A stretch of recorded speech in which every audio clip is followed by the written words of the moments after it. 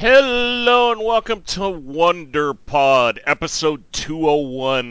That's right, we are over 200 episodes now. I don't know, at times it almost feels like 201 is kind of like the sigh of relief.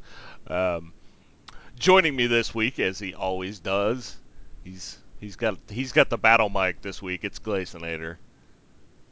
Yes, I'm here, and I'm currently holding down my levels in my sound effects panel to make sure it doesn't go up to 100. Oop, it's rising. There's gonna be masking tape over an Apple mouse here before the end of the show. We are pretty much a baling wire and duct tape operation to begin with, so it's fitting. Also joining us this week, and he just showed two guys who don't deal with snow what a bitch it is to deal with snow. It's John. Jumping Jesus with the snow. I wanted to laugh at the guy we watched. He showed us this video that's gone viral across the internet. I wanted to laugh at the guy, but the thing is I have been in snowbanks, and I do know that even if one leg is loose, the other leg can be stuck, and you are screwed even if three-quarters of you is out. Mm-hmm. Now, it's only happened to me while skiing, which is even more terrible, as Blaze can tell you, because you're usually stuck at the bottom of the hole. Is a ski still strapped to your leg? So you got to figure out a way to dig it out. hmm Because I went it's snowmobiling one year in New Mexico, and we were following some guide on these snowmobiles. And we just went straight into a snowbank, and all the snowmobiles, like it was like quicksand, basically. And we had to dig it out. It was awful. the dumbest thing I've ever done was I was skiing here locally at the mountains that are just not too far away, maybe an hour, and I was with some buddies that snowboard, and this was back before snowboarding was accepted, quote unquote.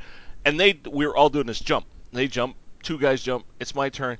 Some reason I hit the lip of this little drop off just wrong, and I couldn't clear the holes they had landed in, and floop up to my waist. And the shitty part was is my skis didn't pop off.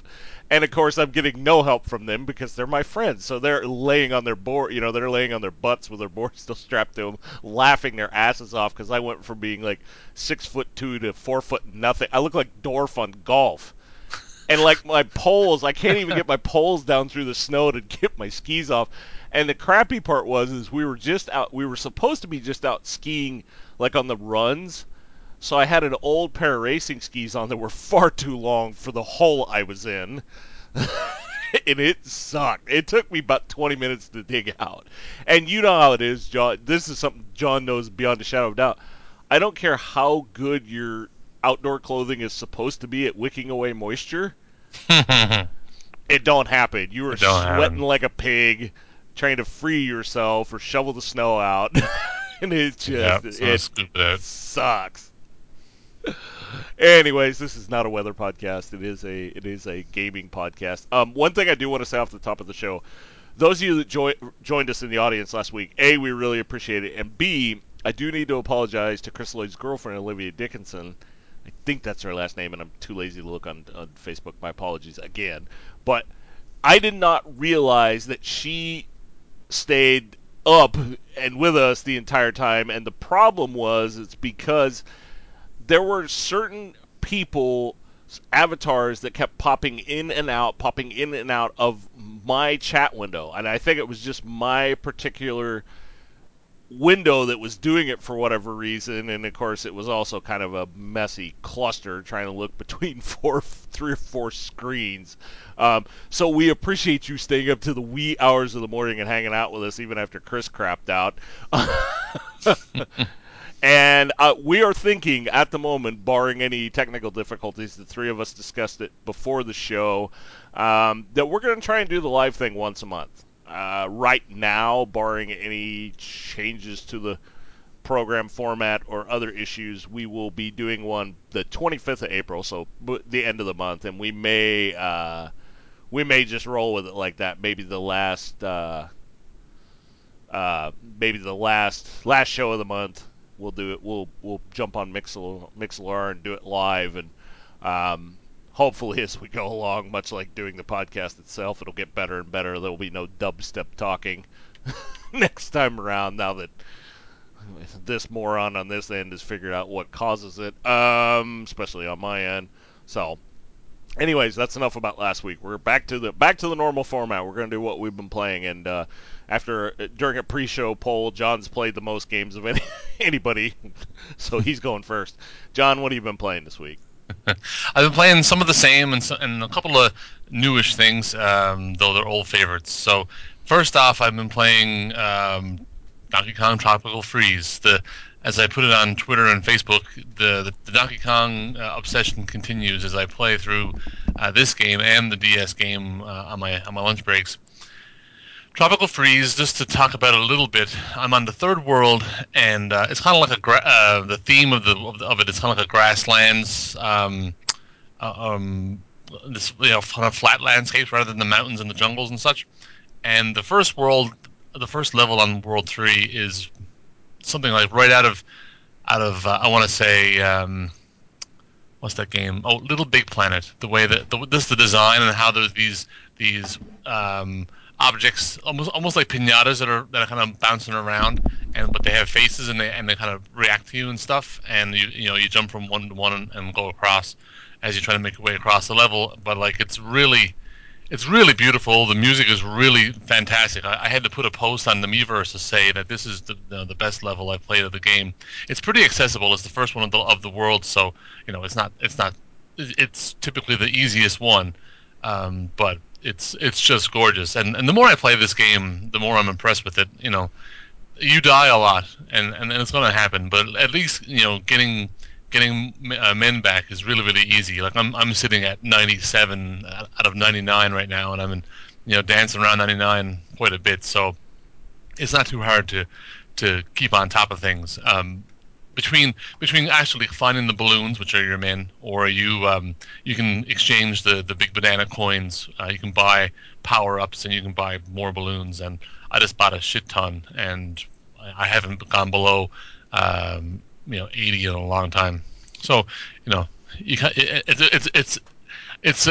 I'm thankful that they've kind of balanced it out a little bit to give you lots of opportunity for more men, more one ups, if you will.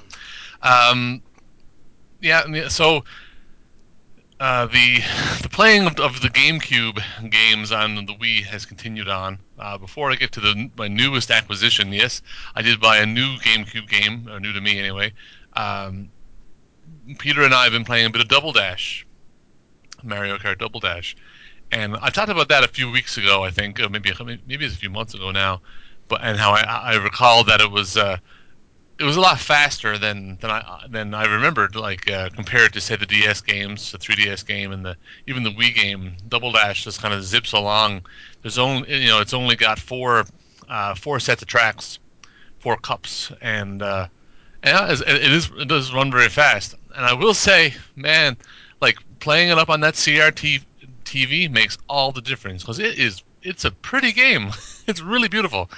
And everything so far that I played has really popped on that television. So I mean, if you guys out there are playing old systems on your LCDs, I'll say it again, put it back on an old television if you've got one because it just makes all the difference. Um, what more can I say about Double Dash other than I'm pretty sure it's my favorite Mario Kart game. I really wish the new one that's coming out, Mario Kart 8, kind of brought back that two-person feature with the person in the front driving and then the character in the back that's throwing the shells and the banana peels and such. I think there's an opportunity for it with the gamepad where the way I've always envisioned it was that the person on the back could use the gamepad like a viewfinder, first person, being able to aim your shells and such, and fire it off, and not have to worry about driving. But unfortunately, that's not going to happen in Mario Kart 8. Now, a new trailer for that came out today, and I was watching it, and man, that game looks beautiful too. Like the colors are popping, and I mean, Mario Kart is usually is quite pretty anyway, but this one just looks ridiculously good, and you know, I mean, Nintendo games in HD is something that I've been wanting. A lot of people have been wanting for a long time. So, I guess it's only going to get better. Again, Tropical Freeze is a gorgeous game too. But finally, the new GameCube game that I bought the other day, or yesterday, was Donkey Kong Jungle Beat. Again, the Donkey Kong obsession. Jungle Beat is a game. It's funny. The game case says it's a bestseller, but I don't think it really was. It's definitely a game that's underrated. I think in the GameCube's lifetime. It's it's basically a Donkey Kong game, as side scrolling, kind of like a Donkey Kong Country, I guess. But you use the bongos to control Donkey Kong, and these are the bongos that came along with Donkey Konga, which is a rhythm game. You play, you hit the drums with the screen. Almost, I won't call it. It's pretty. It's almost Guitar Hero style, but a lot more simplified. And left with a left bongo, a right bongo, and if you clap, there's a little microphone that picks up your clap noise, and then of course you can double hit the two bongos at the same time for a different input. And in all honesty, these are things that are just substituting button presses, really, but it does add a little more fun and activity to the game. So if you want Donkey Kong to run to the right, well, you hit that right drum and he'll start moving that way. If you want him to jump, you bang the two of them at the same time. If you want him to stun enemies and pick up bananas that are around him, you clap, and this little sphere around you, whatever's within that sphere, gets affected by your clap.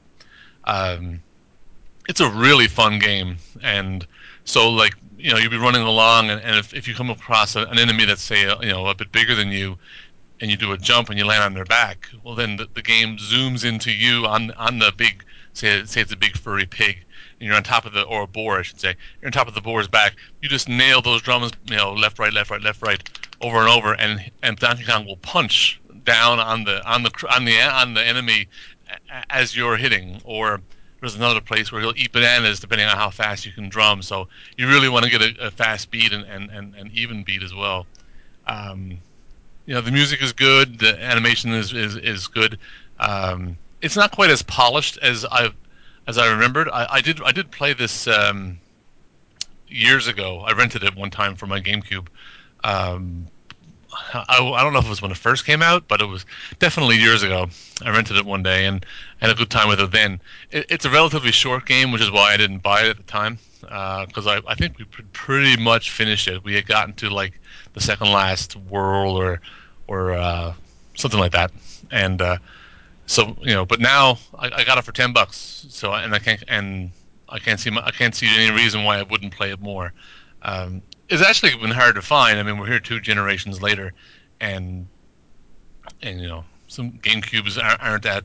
You can't find them at your local EB or GameStop anymore.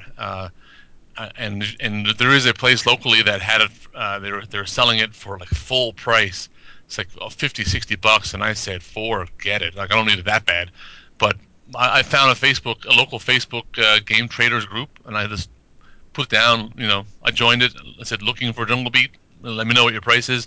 Within 10 minutes of my post, some guy came back and said, yeah, $10, no problem. So yeah, $10. That's cheap, and that's for me. So I might have more to talk about it later on. Because Peter really enjoyed playing it, yeah, as you can imagine, a 4-year-old wailing away on some bongos, and he gets it. He just wanted to go crazy for a while, but now he's starting to understand. The right one, the left one makes you go, and how fast you hit the drum is how fast he'll walk and stuff, and some of the as I mentioned, the clapping. There's a is it a monkey? Is a monkey in certain places. If you clap, he'll grab Donkey Kong's hand and like kind of boost him into the air to the next one, and help you traverse the areas that way. He kind of gets that now, and so the timing is all that's left for him to kind of grasp. So, you know, it's a good game. It's by the same team who would go on to do the Mario Galaxy games, and you can tell that that some of that quality is there, some of that polish. I know I said it was a little bit unpolished, but just in terms of something different, something new, a new approach to tried and true formula. There's a few sound effects too that I noticed that, that were the same from both games. If anyone remembers in Galaxy, when you fight a boss and you get to the point where the boss kind of gets pissed off and starts going a lot faster or running around and stuff, there's like a whistle blowing, like a steam whistle kind of sound. It's the same sound in Jungle Beat when the boss gets mad.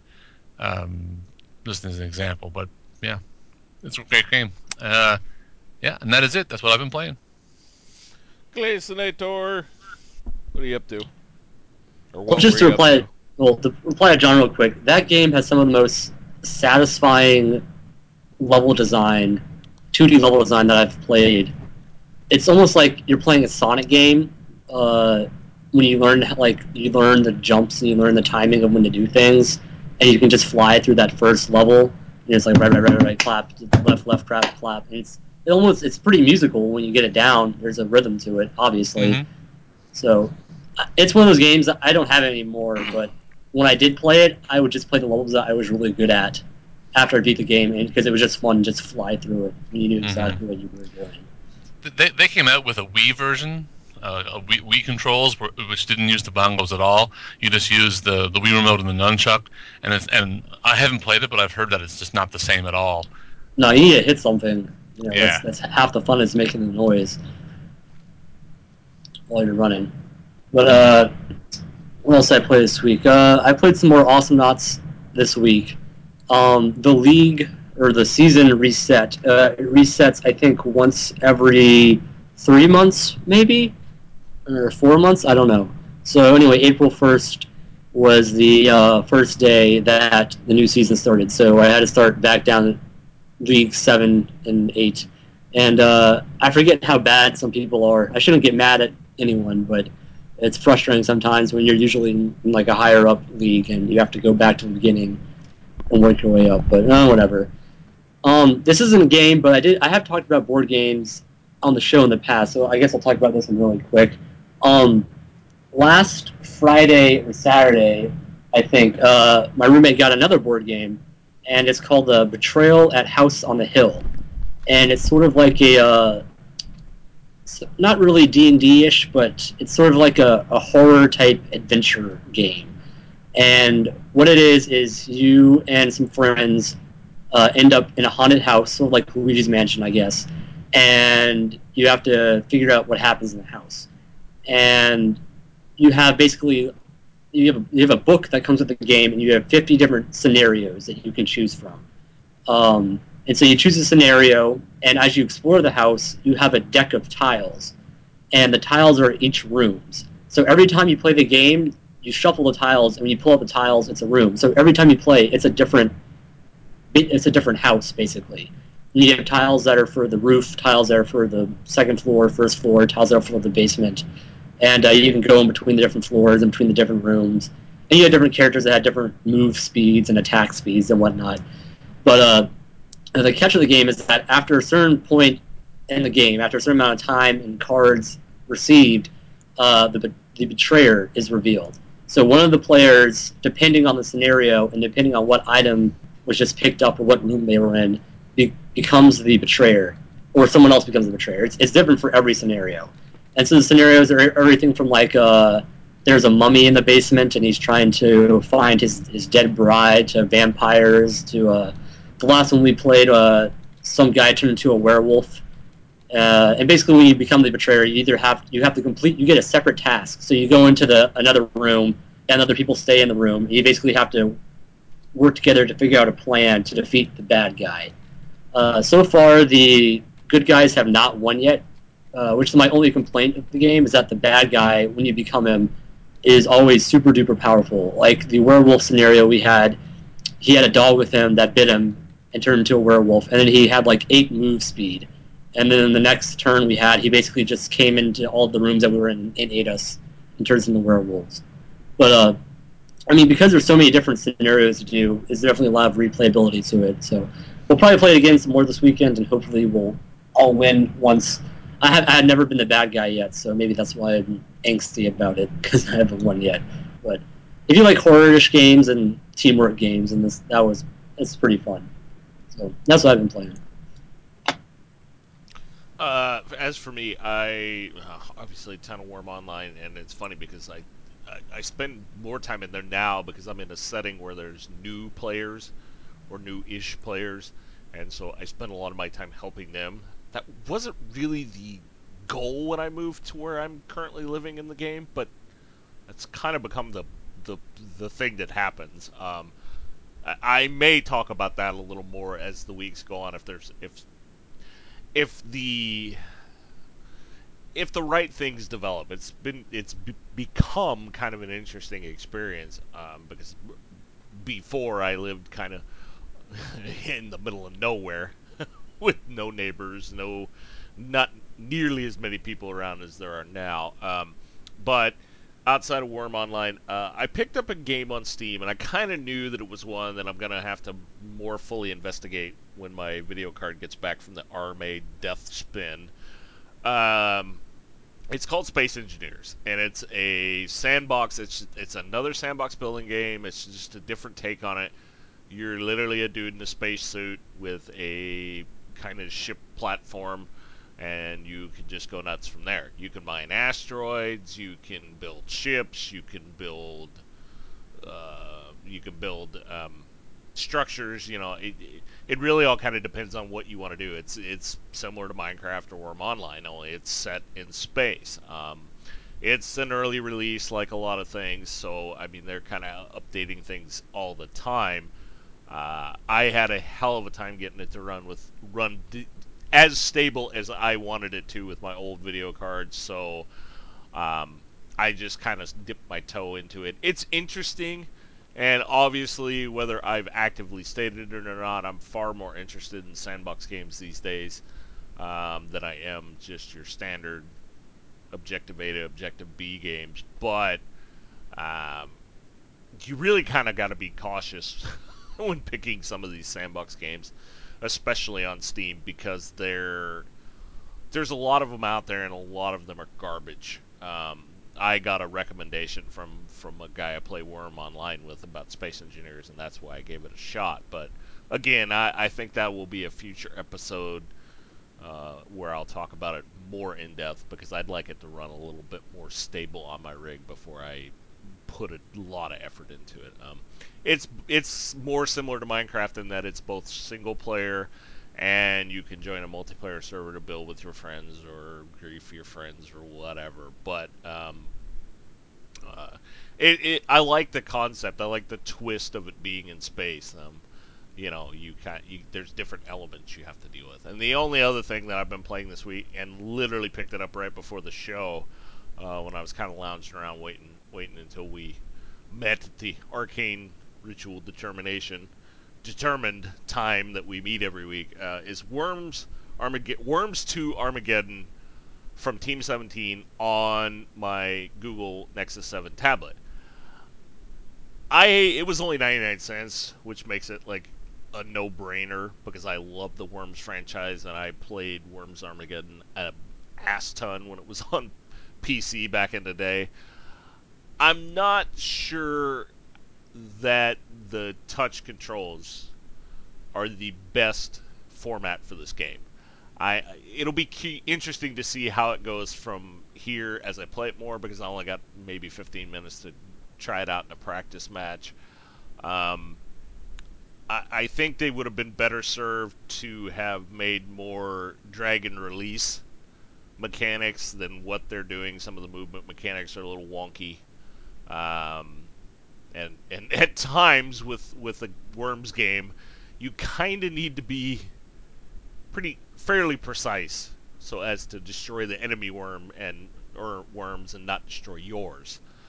um, but I always love Team 17 games. I'm willing to give them cash, and it was pretty easy given that I have a pretty fat Google Play wallet after Christmas gift cards. You know, Team 17 for me growing up is like a lot of these guys, and Rare was growing up. So I'm gonna spend some more time with it, even if it is on a tablet where I generally tend to lose focus a lot faster than I do on PC or console. But that's all I've been playing, so that's all we've been playing this week. Quick programming note: I screwed up when I talked about the next time we're gonna attempt to record live, and didn't realize it until I was shooting Patman, Vanman, Canman a message on Facebook. It's actually going to be the 24th. I am so used to the record like this and then it's out the next day that I gave the date when we post stuff on Friday. So it's not the 25th. It will be the 24th of April that we will attempt another um, live show, and we'll of course give you all the social media stuff at the end of the show, and there will be updates and announcements there as there are usually. Okay, so that out of the way, let's move on. We're going to talk about the Oculus Rift Facebook thing a little more tonight, partly because we were doing so many different things and new things last week that I probably didn't get its proper due, and partly because John Carmack finally spoke. Now, both of you and myself have read the statement that he put out. Uh, I really am curious. John, let's start with you. I'm really curious what you thought of his statement. Did it ring with you, or what was your take? I thought it was a little more reassuring that he's not, you know, panicking or making crazy, statements about it.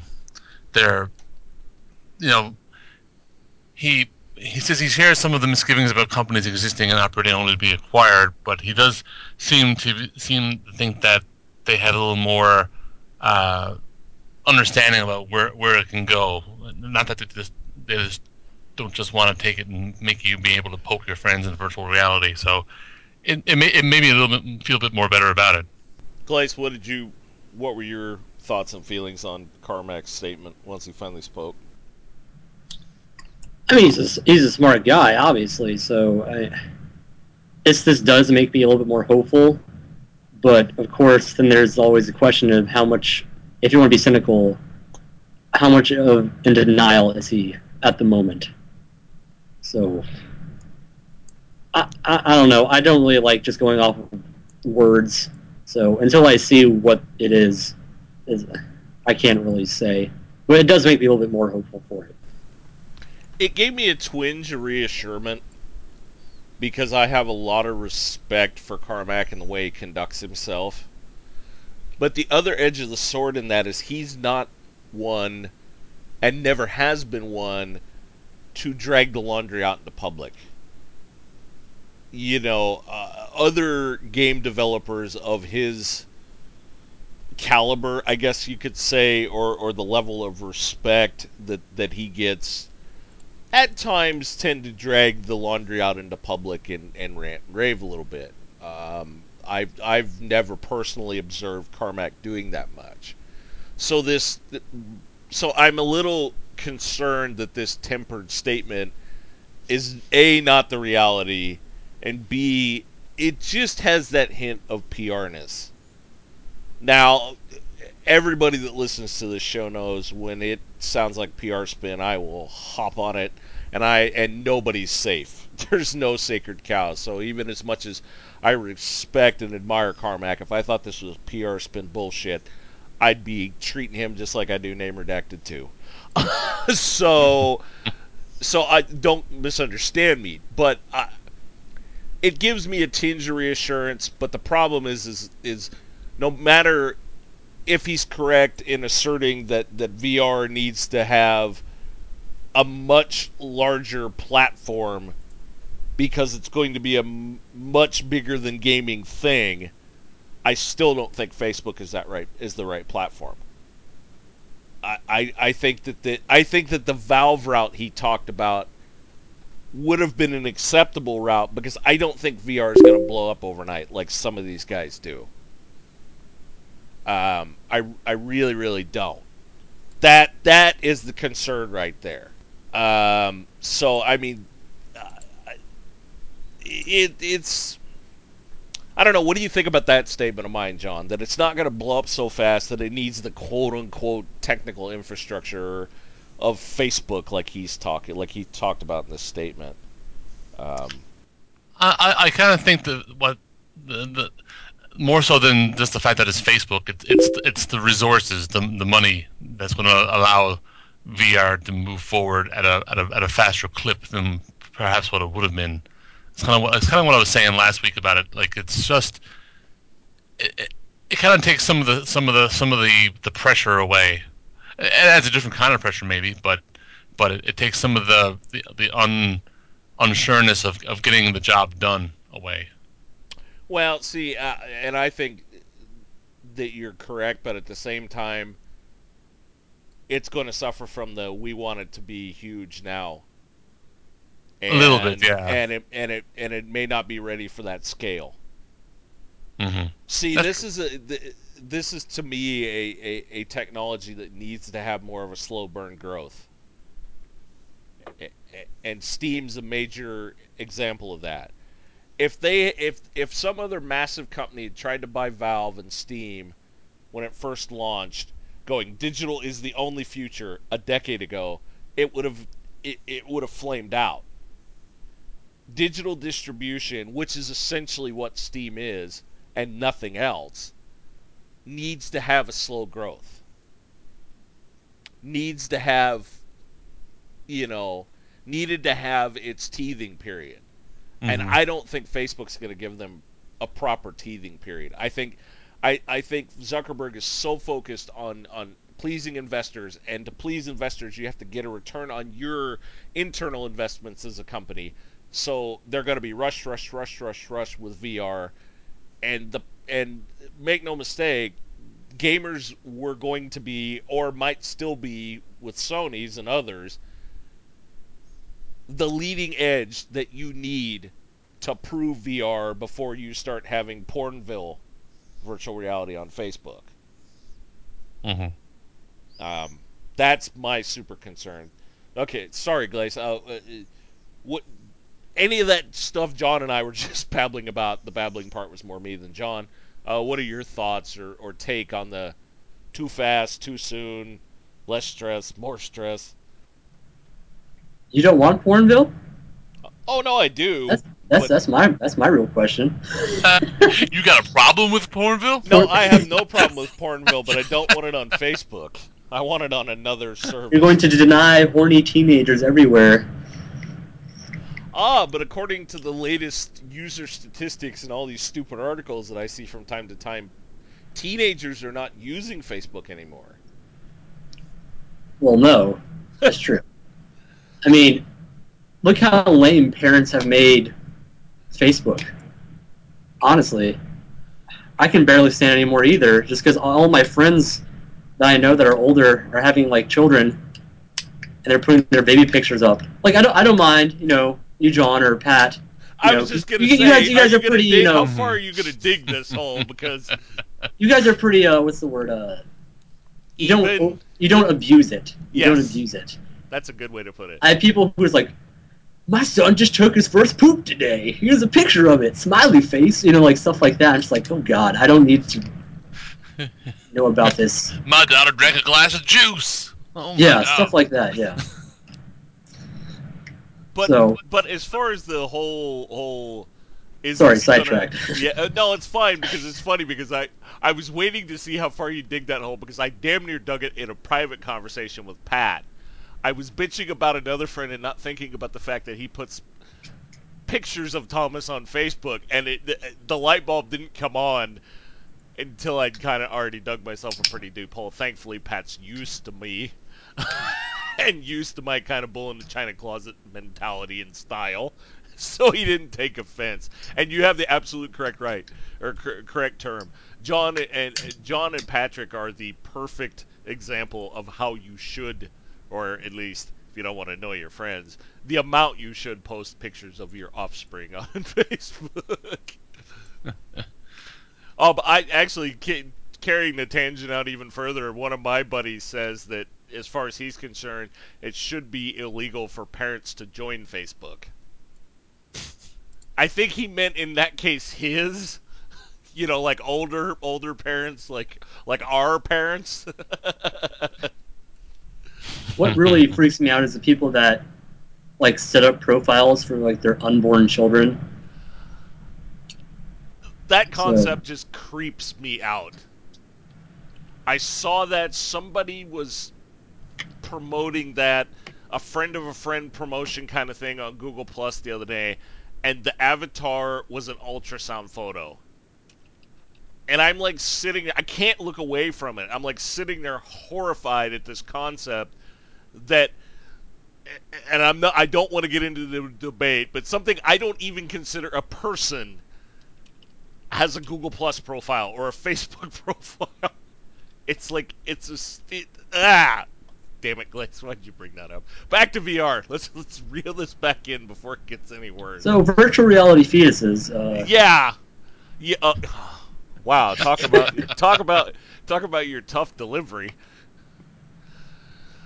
I got that. I was waiting to see if anybody got it. Because now like pictures an ultrasound with a Oculus Rift helmet strapped to a fetus.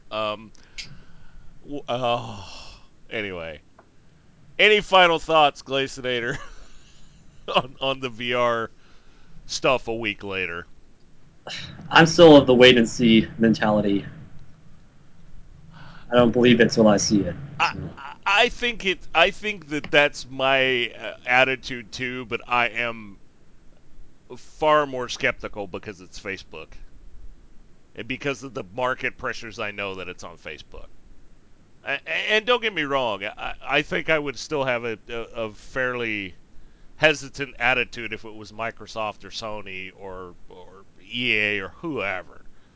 But the fact that Facebook is not gaming first or is not digital entertainment first and hasn't done the greatest job with it when they've even attempted it makes my wait and see attitude a wait and see without much hope that it's going to be anything. Plus a week's worth of memes, of prototypes of the Facebook brand across the face kind of horrified me. Okay, so that's Oculus. I have no doubt we're not done with that topic. If you're hoping that's two and done, audience, I'm gonna guess it's probably not. Continuing in the hardware area, some people called this a surprise announcement, but they've only been rumoring it and saying it and beating around the bush about it for like months. They being Amazon, who announced a $99 Fire TV set-top box. Set-top? It's a me. It's a Mario. Sorry. Set the top of box. Yeah. I don't know why I went Mario there, or bad porn star, one of the two. Bad pizza delivery porn star. Set-top box. I think it's the cadence of that. Trying to say it without stuttering, I went Mario. Set-top box, and it was available the minute they announced it. For your $99, I read this article, and I'm not really sure what the hell you get for your $99. The ability to buy other stuff, I guess. For those of you that want to use the, as I called it sarcastically in our chat, the Ouya Part 3 Back from Hell, the TV gamepad will retail for $40 and will include 1,000 Amazon coins, which you can use to play the company's game, or which is their virtual currency you can use to buy games. They were smart with the controller from what I've seen of it. It looks a hell of a lot like an Xbox 360 controller. And don't get me wrong, that's not preferring Microsoft over Sony. Copying either one would have been acceptable over what Valve tried to do. So I guess we'll roll into this one with Glace. What are your initial reactions, thoughts, tangents about the Amazon Fire? Was that the commercial that I saw with Gary Busey? Did you guys see that? I have no idea. I don't watch that much TV. I don't know. Oh, well, that's what I was going to talk about. But I just saw, I think it was Amazon, this Fire thing. It was just the oddest commercial I've ever seen in my entire life. He's basically talking to inanimate objects, and he's like, well, this works when I talk to it inanimately. I don't know. I'm gonna wait. Come back to me. I'm gonna make sure that it's him, and I'm not being insane I'm here. looking it up right now too. Yes, it is. Amazon's first ad for Fire TV stars Gary Busey, and boy, is it weird. No, I haven't seen that. So you collect your thoughts, Glaze. John, what's your initial reaction to this announcement of a set-top box gaming console? God only knows what else it's supposed to be. Well, I mean, the way they're pushing it, I mean, it has games, the ability to play games, but I mean, their focus seems to be, video, streaming video, recorded video, the Netflix's, Hulu boxes, all blah blah blah blah blah. The things that you can get on your Apple TV, but with some extra power under the hood to be able to do some more stuff. I think. I mean, I'm not surprised that someone else is coming out with $100 set top box. It's certainly evidence to me that this kind of thing is not going to go away. Whether or not these kinds of boxes are almost what's in a smart TV these days. They have all that stuff built in. I was telling when I saw the announcement, I was telling my coworker, this is the way it's going. This is kind of the future. I don't, on demand video whenever you want it, and all someone just provides the box If you're and like me, to do it through, like you like easy talking to access, just things. hook it up and go. So you know, I, if Amazon can do something more with it with the games, I mean, I think, especially if it's successful, the next version of the Apple TV, I wouldn't be surprised.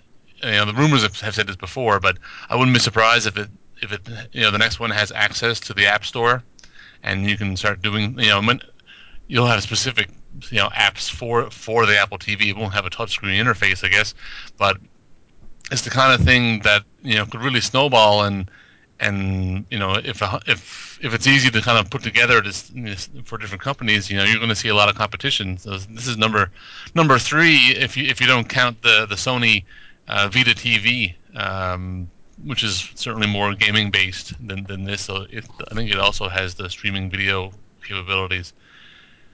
Yeah, I think it's interesting. I think they'll probably make some bucks on it. Where it goes from here, we'll see. Well, it depends on what Google does with Chromecast next, which is their little $35 dongle that I've been thinking about buying for my parents so they could hitch onto my Netflix account. Hmm. And Um, that's even smaller than a Roku. Like a Roku is $100, right? yeah, this thing's basically just a USB dongle, Yeah. which our Wi-Fi is good enough. Wi-Fi Wi-Fi you can get here for via cable is good enough to stream pretty much anything. Hmm. So I would suspect, even with a minimum package, I would suspect that even for folks like my parents who are not, well, my mother's computer literate with conditions, meaning if she gets slightly frustrated, it's all over but the shouting. My father, on the other hand, forget it, unless it involves hitting something with a hammer. Um, but you know, in a way, this proves that Microsoft and the Xbox One aren't wrong. They're Yeah. just early. You know what Yeah. I'm saying? Yeah. Oh, totally. I mean, the features of the Xbox One are not unlike something like this, except that it has a heavy-duty gaming machine underneath it. I mean, which makes Sony's attitude better or better for gamers, but how long can they hold out? Hmm. Well, Christ, I mean, the PS4 has those things. Some of those things built in too. I mean, the Wii U has Netflix and all that shit too. But this is where it's This is going. where how much control does it get over your television? Is it the easiest thing to get? I mean, the $100 price point is very accessible. Well, this reminds me of the early days of our podcast when we first started talking about digital delivery, and Gun Sage was, doing the Charlton Heston, saying you're taking my physical media from my cold dead hands. Gaming consoles, and to a certain extent, possibly to the same extent, PCs. This is the future, kids. It's over. I mean, and again, just like I did 200 plus or 200 shows ago when I said, "Hey, doubt me if you want, but in 5 to 10 years, digital distribution is going to be king." Or I probably said 15 back then. Same thing applies here. Ouya, we made a lot of fun of it. Pat and I made 10 times more fun of it in personal chats, more Pat than me. But things like Ouya, Google Chrome or Chromecast, Apple TV, Roku, this thing, you know, because at this point, at least with the consoles, you're only fighting for the casual market. The hardcore Microsoft fans are going to go Xbox every time. The hardcore Sony fans are going to go Sony every time. You might see a few people cross no man's land. You're going after the non-traditional gamer from here on in, like the Wii did so successfully last generation. And these guys aren't going to help your Battlefield. It's just going to make it more messy. Okay, so Gary Busey, man. Thoughts beyond the commercial? I was looking at the list of games, and while the hardware itself is interesting, and I really do love my Apple TV, and this seems to be an expansion of that. In terms of the games themselves, I don't see any specifically that don't look disposable, and I think that's a problem with these mini systems or whatever you want to call them. Is that there are no games that are on them that I want to go jump out and download. I'm looking at their main one right now. It's called Sub Zero, which is exclusive for this for Amazon Fire, and it just looks like one of those new rowdy app games on the iPhone, like maybe like a Mass Effect iPhone edition clone. So I think it's supposed to be more like LOL or the Tower Defense, League of Legends or Tower yeah, Defense games. it's a third person shooter though. So Right, but similar vein of yeah, defend yeah. attack. I'm looking at it right now. It doesn't look that great. So until there is some sort of franchise or individual game that isn't, as I say, disposable, then you're not going to have any sort of mass movement towards it. I think it's definitely interesting, but Well, like I said, I mean, they're not pushing it as here's your gaming console. I mean, it's an added feature, and I'm sure as it expands, you'll see more focus on it. yeah, the main Xbox One and PS4, the games are the main draw, and the features are add-ons. This is the features are the main draw, and then the games are add-ons. So it depends what you want first, I think. Excellent way to put it, and to me that just puts bold type on the fact that this is probably a better option, or could be a better option for a casual gamer who does more TV stuff, movie stuff. Why spend $4.99 to $5.99 or $3.99 to $4.99 unless you're in Canada, uh, on a gaming console when you can play a few games? I mean, they got let's see what ones are sticking out here. Terraria is on here. It will be on here, and they're $4.99. Crazy Taxi, The Cave by Double Fine, Minecraft Pocket Edition. It's Android based, so duh. A couple of the classic Sonics. Oh, what else do I see here? Radiant's kind of fun. Um, And how much can you do with the 2 gigabytes of RAM as well? it's real. I don't know. I'm just gonna say I don't know because the problem is in a PC that would be garbage. I get by decently on 8. Really wish I had 16. This is not a PC, so I don't know. Uh, do you have any idea what the Apple has? Since you have an Apple Apple. TV. Let me look up real quick. Well, the Apple TV doesn't have any real storage either for games, as it currently exists, right? I don't think so. I don't Yeah, know. I'm pretty sure it doesn't really. Like it just handles streams, I think, and networking to your computer and stuff. I don't think it does anything else. I'm seeing stuff here that says 40 gigabytes. What? No. What? It can't have 40 gigabytes of memory. The top line game water. 160 gigabyte? No. No, What no. is this? No, What is this? I don't know. The top line water cooled gaming rigs from pick your favorite custom manufacturer only go up to 32 gig. And It those are says 160 GB. Whoever is writing this is an idiot. That doesn't make any sense. Oh, yeah. The Apple TV doesn't really need memory for anything. Wait a minute, you sure that's not a 1.66 gigahertz processor? Maybe I'm an idiot. um, hey, again, I suspect like Oya, you will have the gamers that just poo poo this and poo poo that and poo poo this and poo poo this, but sooner or later one of them's gonna hit. This assault's not stopping. I think is what the overall thing, the overall theme to me that's important to gamers. This assault of all-in-ones is not going to stop, and companies are going to continue to react to it. You can't tell me that eventually Sony's not going to fall to it, that Microsoft's not going to bring back some of the things that got them the dreaded hate from hell. You know, if one of these hits, and I mean big time hits, not maybe Wii levels of success, but you know, and Amazon's not run by stupid people.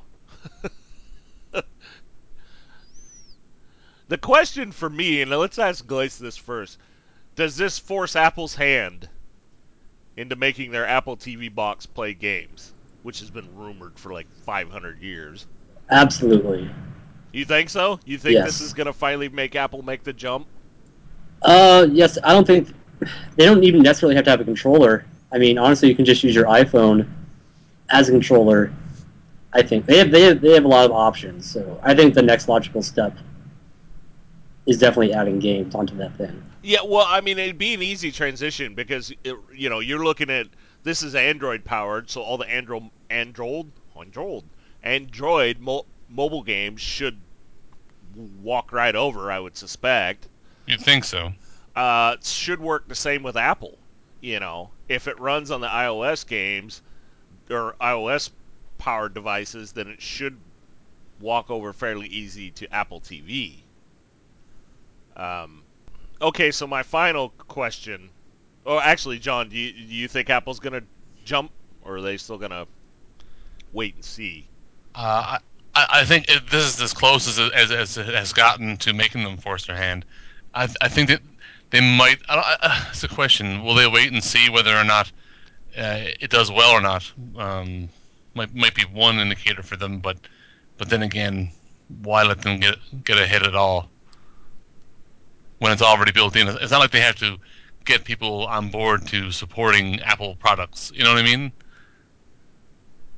It's already I built in. I I think Apple, much like Microsoft to a certain extent, and Sony to a certain extent,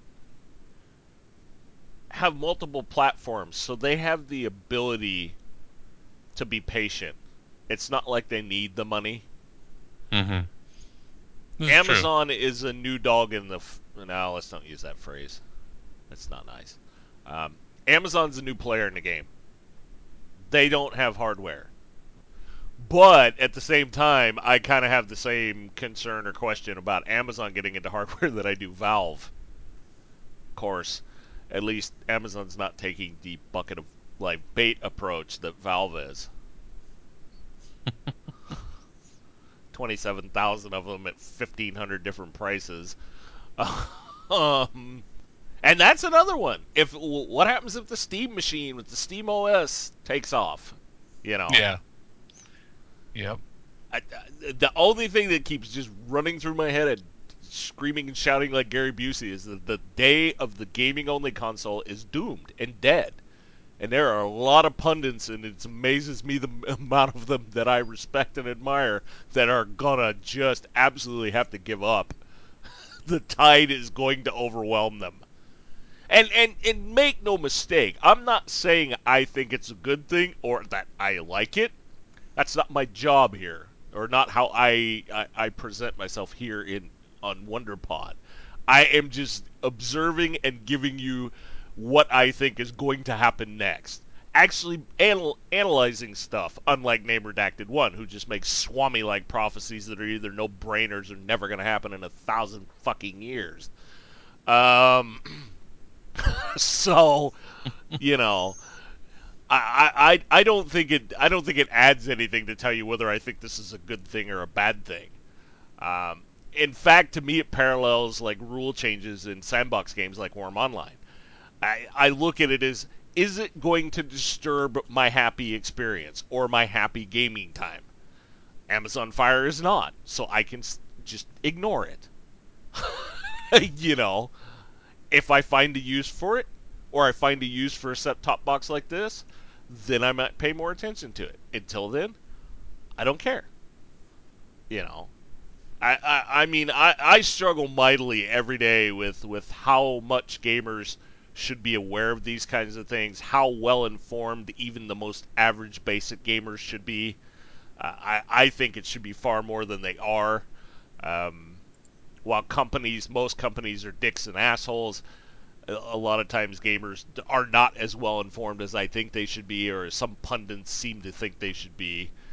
Uh, but it'll be interesting to see who gets an itchy trigger finger next with this, I think. And much like the Oculus news, I think this is going to come back.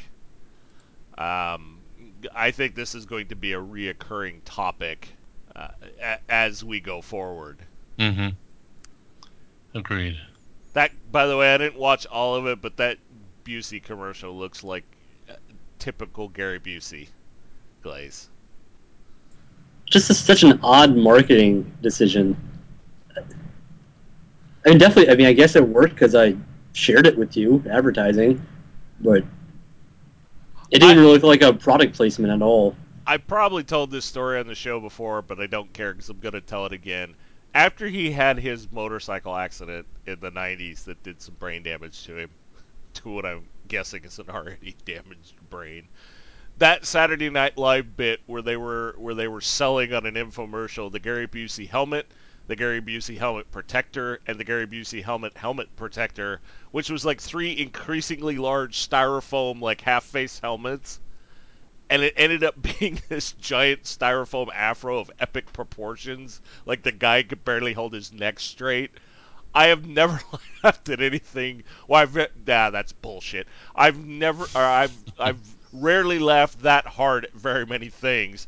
But that I can find that skit on YouTube and just laugh at it because it was so. Because Busey was running around saying he was perfectly fine, and it was obvious that something had gone horribly wrong when his head whacked the pavement. And he continued to be a "I'm not going to wear a helmet" guy in the era when they were fighting over helmet laws and on motorcycles. Um, so okay, let's talk about a little bit quick stuff about crossplay. Something Pat Mann and I discuss a lot in our daily conversations.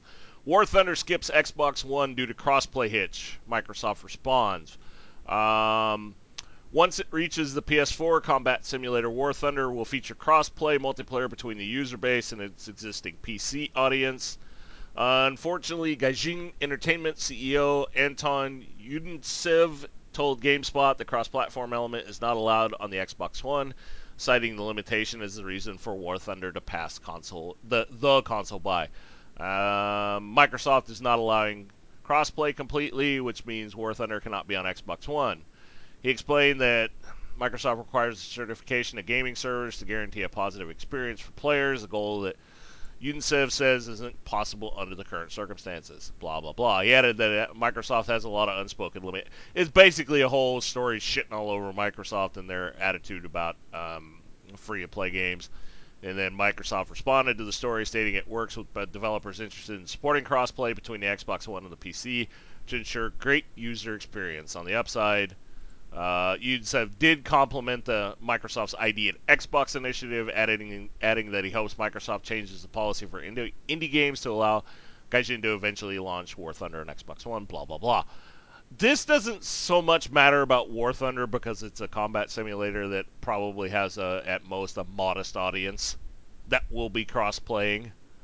But it does bring to light the fact that Microsoft has got some damn issues. And it's not going to help them in closing the supposed gap between them and Sony. Bigger still, it's not going to help their overall health, period. Now, Phil Spencer has been named CEO of Xbox, or in charge of the Xbox, and he claims it's going to be about games first now, blah, blah, blah, blah, blah.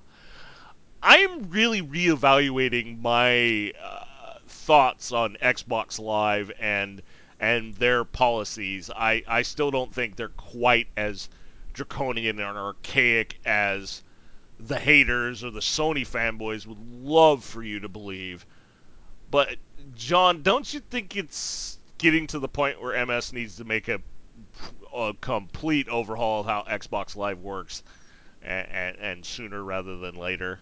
I think so. And I mean, I think crossplay is the way. I mean, as a particular example, is the way to go. And it's just going to open up your ability to reach more people and just put an equal playing ground with everybody else. I mean, look at Nintendo, for example. Like some of the things that they're so far behind on, Microsoft can't afford to let that happen to them by just silly policy stuff. They need to crack it open and let it go. See, it's kind of funny because Sony has a lead right now. They're kind of on the the top platform, and Microsoft is in silver, and Nintendo's bronze. I'm sure there's certain shower engines that would like to stab me in the face with a fork for even daring to say that, but it's true. And the thing is Microsoft, and not just crossplay, the entire way Xbox Live Gold works, the entire way that they deal with indies and deal with certification, um, needs to be revamped. As far as I'm concerned, I mean, it gets really muddy because they claim that you get, oh, look at all the value built into PSN, or PS Plus, you get all these free games and you get all this. No, you're paying for it. You're just paying $5 or $6, $8 less than you do for Xbox Live Gold. Um, you're getting more for what you pay for with Sony currently. I fully have come to believe that, but not as much as some of the fan kids would love you to believe. Some of the noise and hype. Glace, time for a major overhaul of Xbox Live. Should Phil Spencer just fucking run in there and throw chairs like Balmer and get shit done? The more Xbox and Microsoft is acting like this, the more they're acting like a jealous girlfriend. Oh, I can't wait to see where this analogy goes. Continue. Oh gosh, now I have to follow Yeah, up now on you it. have to take it somewhere. That's right. You're on the spot, tap dancing in the minefield. What does Daniel mean by that? Uh, just in terms of how, Well, the good news I don't is know, you go out, let's say you go out with a bunch of guys, there's some girls there too. I don't know. You would go out to a bar somewhere, Nintendo's off in the corner crying to itself. You know, you're sitting there, you're Sony, you're sitting there, you're a PC. There's a Mac over there masturbating in the corner crying to himself as well. And then your girlfriend walks in and goes, "You can't do that. You can't be with all these people. Only me. You can only be with me." It's like, no, well, everyone else is being with everyone else. If you don't want to hang out with everyone else, then you can just leave. We'll just have all the fun over here, and then you won't get in on anything at all. And then no one will come to your party now because you're being a bitch. So, yes, Microsoft is being a whiny girlfriend. I'm assuming it's safe to say that your own girlfriend does not listen to this show. Probably a good thing too. No. She actually tried to listen last week, but she said she didn't understand anything. Yeah, we do appeal to a niche audience. I appreciate I her. think she tuned in when we were talking about 3D boobs, and she's like, Oh, that was a bad. Yeah, she yeah. was like, "Why are you?" And I was like, "Don't worry about it." Keep her No, away from. she's totally cool. This is not an analogy. This analogy is No, no I way didn't say it was. related Yeah, to her at all. let's get that out there in case she does stumble upon this. But this is kind of three adults stepping away from their daily lives and acting far more juvenile than we generally do. Um, if you don't know me well enough by now, the air quotes were flying when I said that. See, I think the jealous girlfriend or whiny girlfriend is kind of accurate, but I think it's more of complacent. They got complacent like Nintendo did, only not as badly. They got so used to Sony tripping over their own shoelaces every time they tried something last generation and Mm-hmm. everybody making fun of them that they felt that they could continue to ride that incompetence. And I'm still not convinced it's not going to come back. Sony's still got a lot Sony is impressing me, but they've got a long way to go before I forget the Kevin Baker loud screaming Marcus idiot kid uh, making fun of the Wiimote, calling it a lollipop, and then turning around and making a fucking lollipop. You know, they still have a long way to go before they are completely free and clear with me, a non-fanboy of either, although I do currently own Xbox products. Um, you know, but Microsoft is bleeding a little bit, and they need to make some just major. We're not gonna. The old guard's not gonna like it, but we're gonna do it anyway. Changes. You know, because Sony, and they need to take a page from Sony. It's still, to me, one of the most stunning things that's ever happened in the gaming and tech industry was how easily Sony slid by the you now have to pay for PS Plus to play games thing. If they had not done that in the way they'd done it, it would have been a poop storm, and it wasn't. It was, oh, that's okay. You get so much value for PS Plus. They're giving away golden doubloons around every corner. You know, I mean, just everybody fell for it, hook, line, and sinker. Again, and I said it last E3 too. Brilliant PR. Mm-hmm. You know, but Microsoft needs to take a page from that and understand that things like this, you know, war game simulation kerfuffle are only going to continue. You know, that's the reason I brought it up. Not so much that it's not going to be on Xbox One. I mean, it's a filler game. It's not AAA top shelf that they're losing to Sony. Um, and believe you me, PC gamers are thinking that they're gonna eat PS4 gamers alive because they're arrogant shitbags. Um, so we'll see what happens. I'm interested. Actually, let me ask you that. Were you guys Phil Spencer's? Phil Spencer's always kind of been could be good, could be bad. What did you think of him being named chief of Xbox, Glaze? I didn't really. I was like, what? I didn't see that at all. At all. Well, here's the problem I think we run into. Actually, I'll say that after I ask John. John, what was your thoughts of Spencer being? I didn't really think much of it at all. Like, just yeah, it's another face to talk in front of the camera. Well, see, that's where I think it threw some people. Is he's usually out at E3, and sometimes the scripted crap they give him makes him look like a complete tool shed. So I'm willing to give him the benefit of the doubt to see how he does in making executive decisions, not just being some goof on stage with a teleprompter that was written by a brain damaged rhesus monkey. You know, because again, Mm-hmm. and not harping on it, that is one thing Sony also changed. Jack Tretton still needs to be oiled with 3-in-1 oil every time he's on stage because he looks so damn wooden and rehearsed. But they did a lot better job of making it look natural, not look like a bunch of idiots that only speak in front of cameras and a microphone once a year. I mean, to me, Reggie Hamburger Fingers Filmy is probably the most natural. He seems to have the most natural charisma of the leaders of the big three or whatever you want to call them consoles. But yeah, I know this much between Oculus, Facebook, little, I almost said desktop, set-top gaming boxes coming left and right, and the kind of staggered console wars that really shouldn't matter anymore at this point, but apparently still do. E3 this year could actually be worth tuning in for. Maybe. You're gonna have to wait till June because I still think there's a 30% chance I'm gonna have to retract that statement. Okay, final thing we're gonna talk about tonight, and this involves Sony, and this headline alone pretty much made it that it had to be on the show.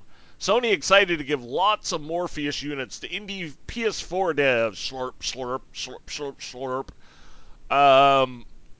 And I bet that's all basically it is. It's, oh, we'll give it to indie devs and they'll make Braid in virtual reality. Oh, look at us. We're Sony. We're riding this PR wave until it fucking just augers us headfirst in the ground. And again, good on them. Here's the problem. Here's the problem I see with this. Sony needs to look at what is happening to Steam. Because they could have this issue. They've already had PS4 Twitch streaming Pornorama go way too far. We didn't cover it because we make better porn jokes than those stories about, for those of you that don't know, people getting on Twitch on their PS4 and having rabid intercourse with their girlfriends, significant others, and other things, or just spanking it. But John, I heard you speak up first. Don't you think that's true that Sony should probably pay attention to the example of the live bait pail that is the Steam store page at the moment? Yeah, maybe a little bit. Try to. I mean, we talk about these companies being a little more open, but we've also talked about how they need to keep it curated and keep the reins taut so that things don't get out of hand. I like the idea that they're going to be giving it to the indie devs, who may try some things outside the box, which is again reassuring in a way.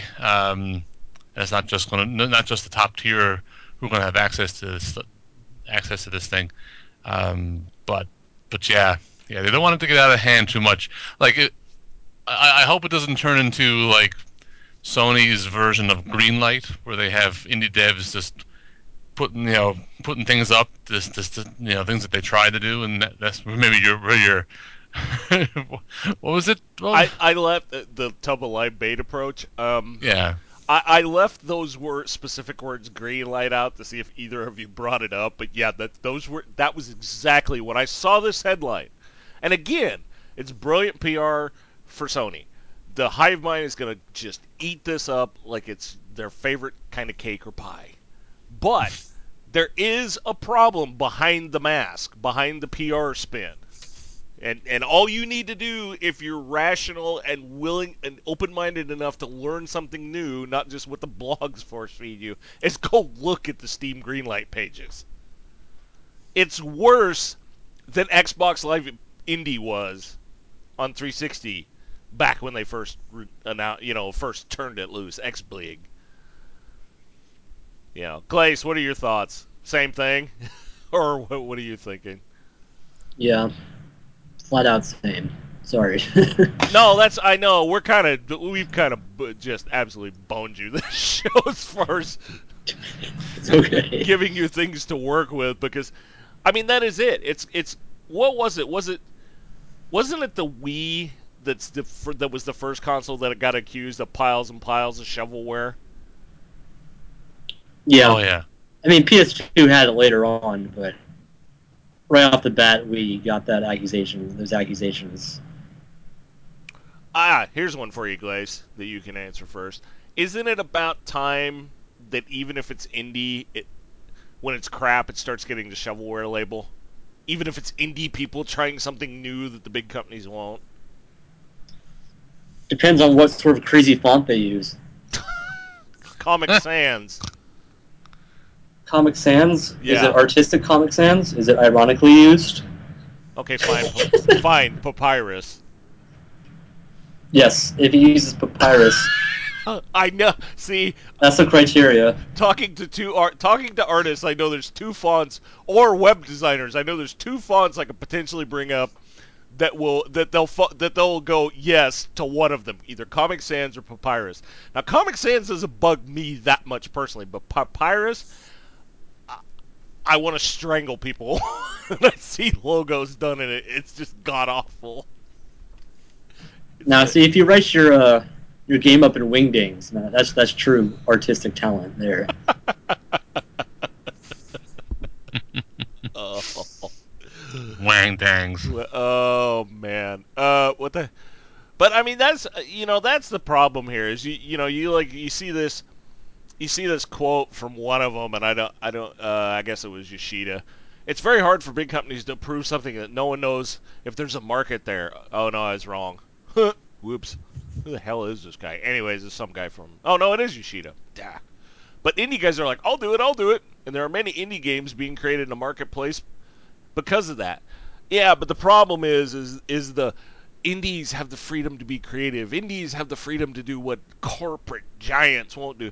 That's being used a little too much as a shield now. Because again, for like every braid, there's 500 garbage shovelware, papyrus, wingwom. I know I said it wrong. Games that just clutter the marketplace. And that's the thing. I mean, maybe it's because it's gamers and they don't realize, and I bet Glace does, that in other forms of design, that there's always the 499 garbage designs before you hit on the 500th one that is just bang, perfect. This is gonna work awesome. You know, I bet when I even create stuff for the family farm and ranch, it probably takes like 10 different working designs or 10 different thoughts for a unique one-off thing we're doing before we finally get something that works exactly as we intended it. The thing is I can hide the 9 disaster abortions to where nobody will ever see them. I can just show off number 10. Indie games, you see everything. From fully cooked to stuff that should have been put back in the oven or buried somewhere. Oh, one final thing I wanted to ask you guys about. Have you guys at all heard about the saga of some team of people that were going to go try and dig up the infamous and possibly urban legend garbage dump in New Mexico that supposedly contains the E.T. Atari games?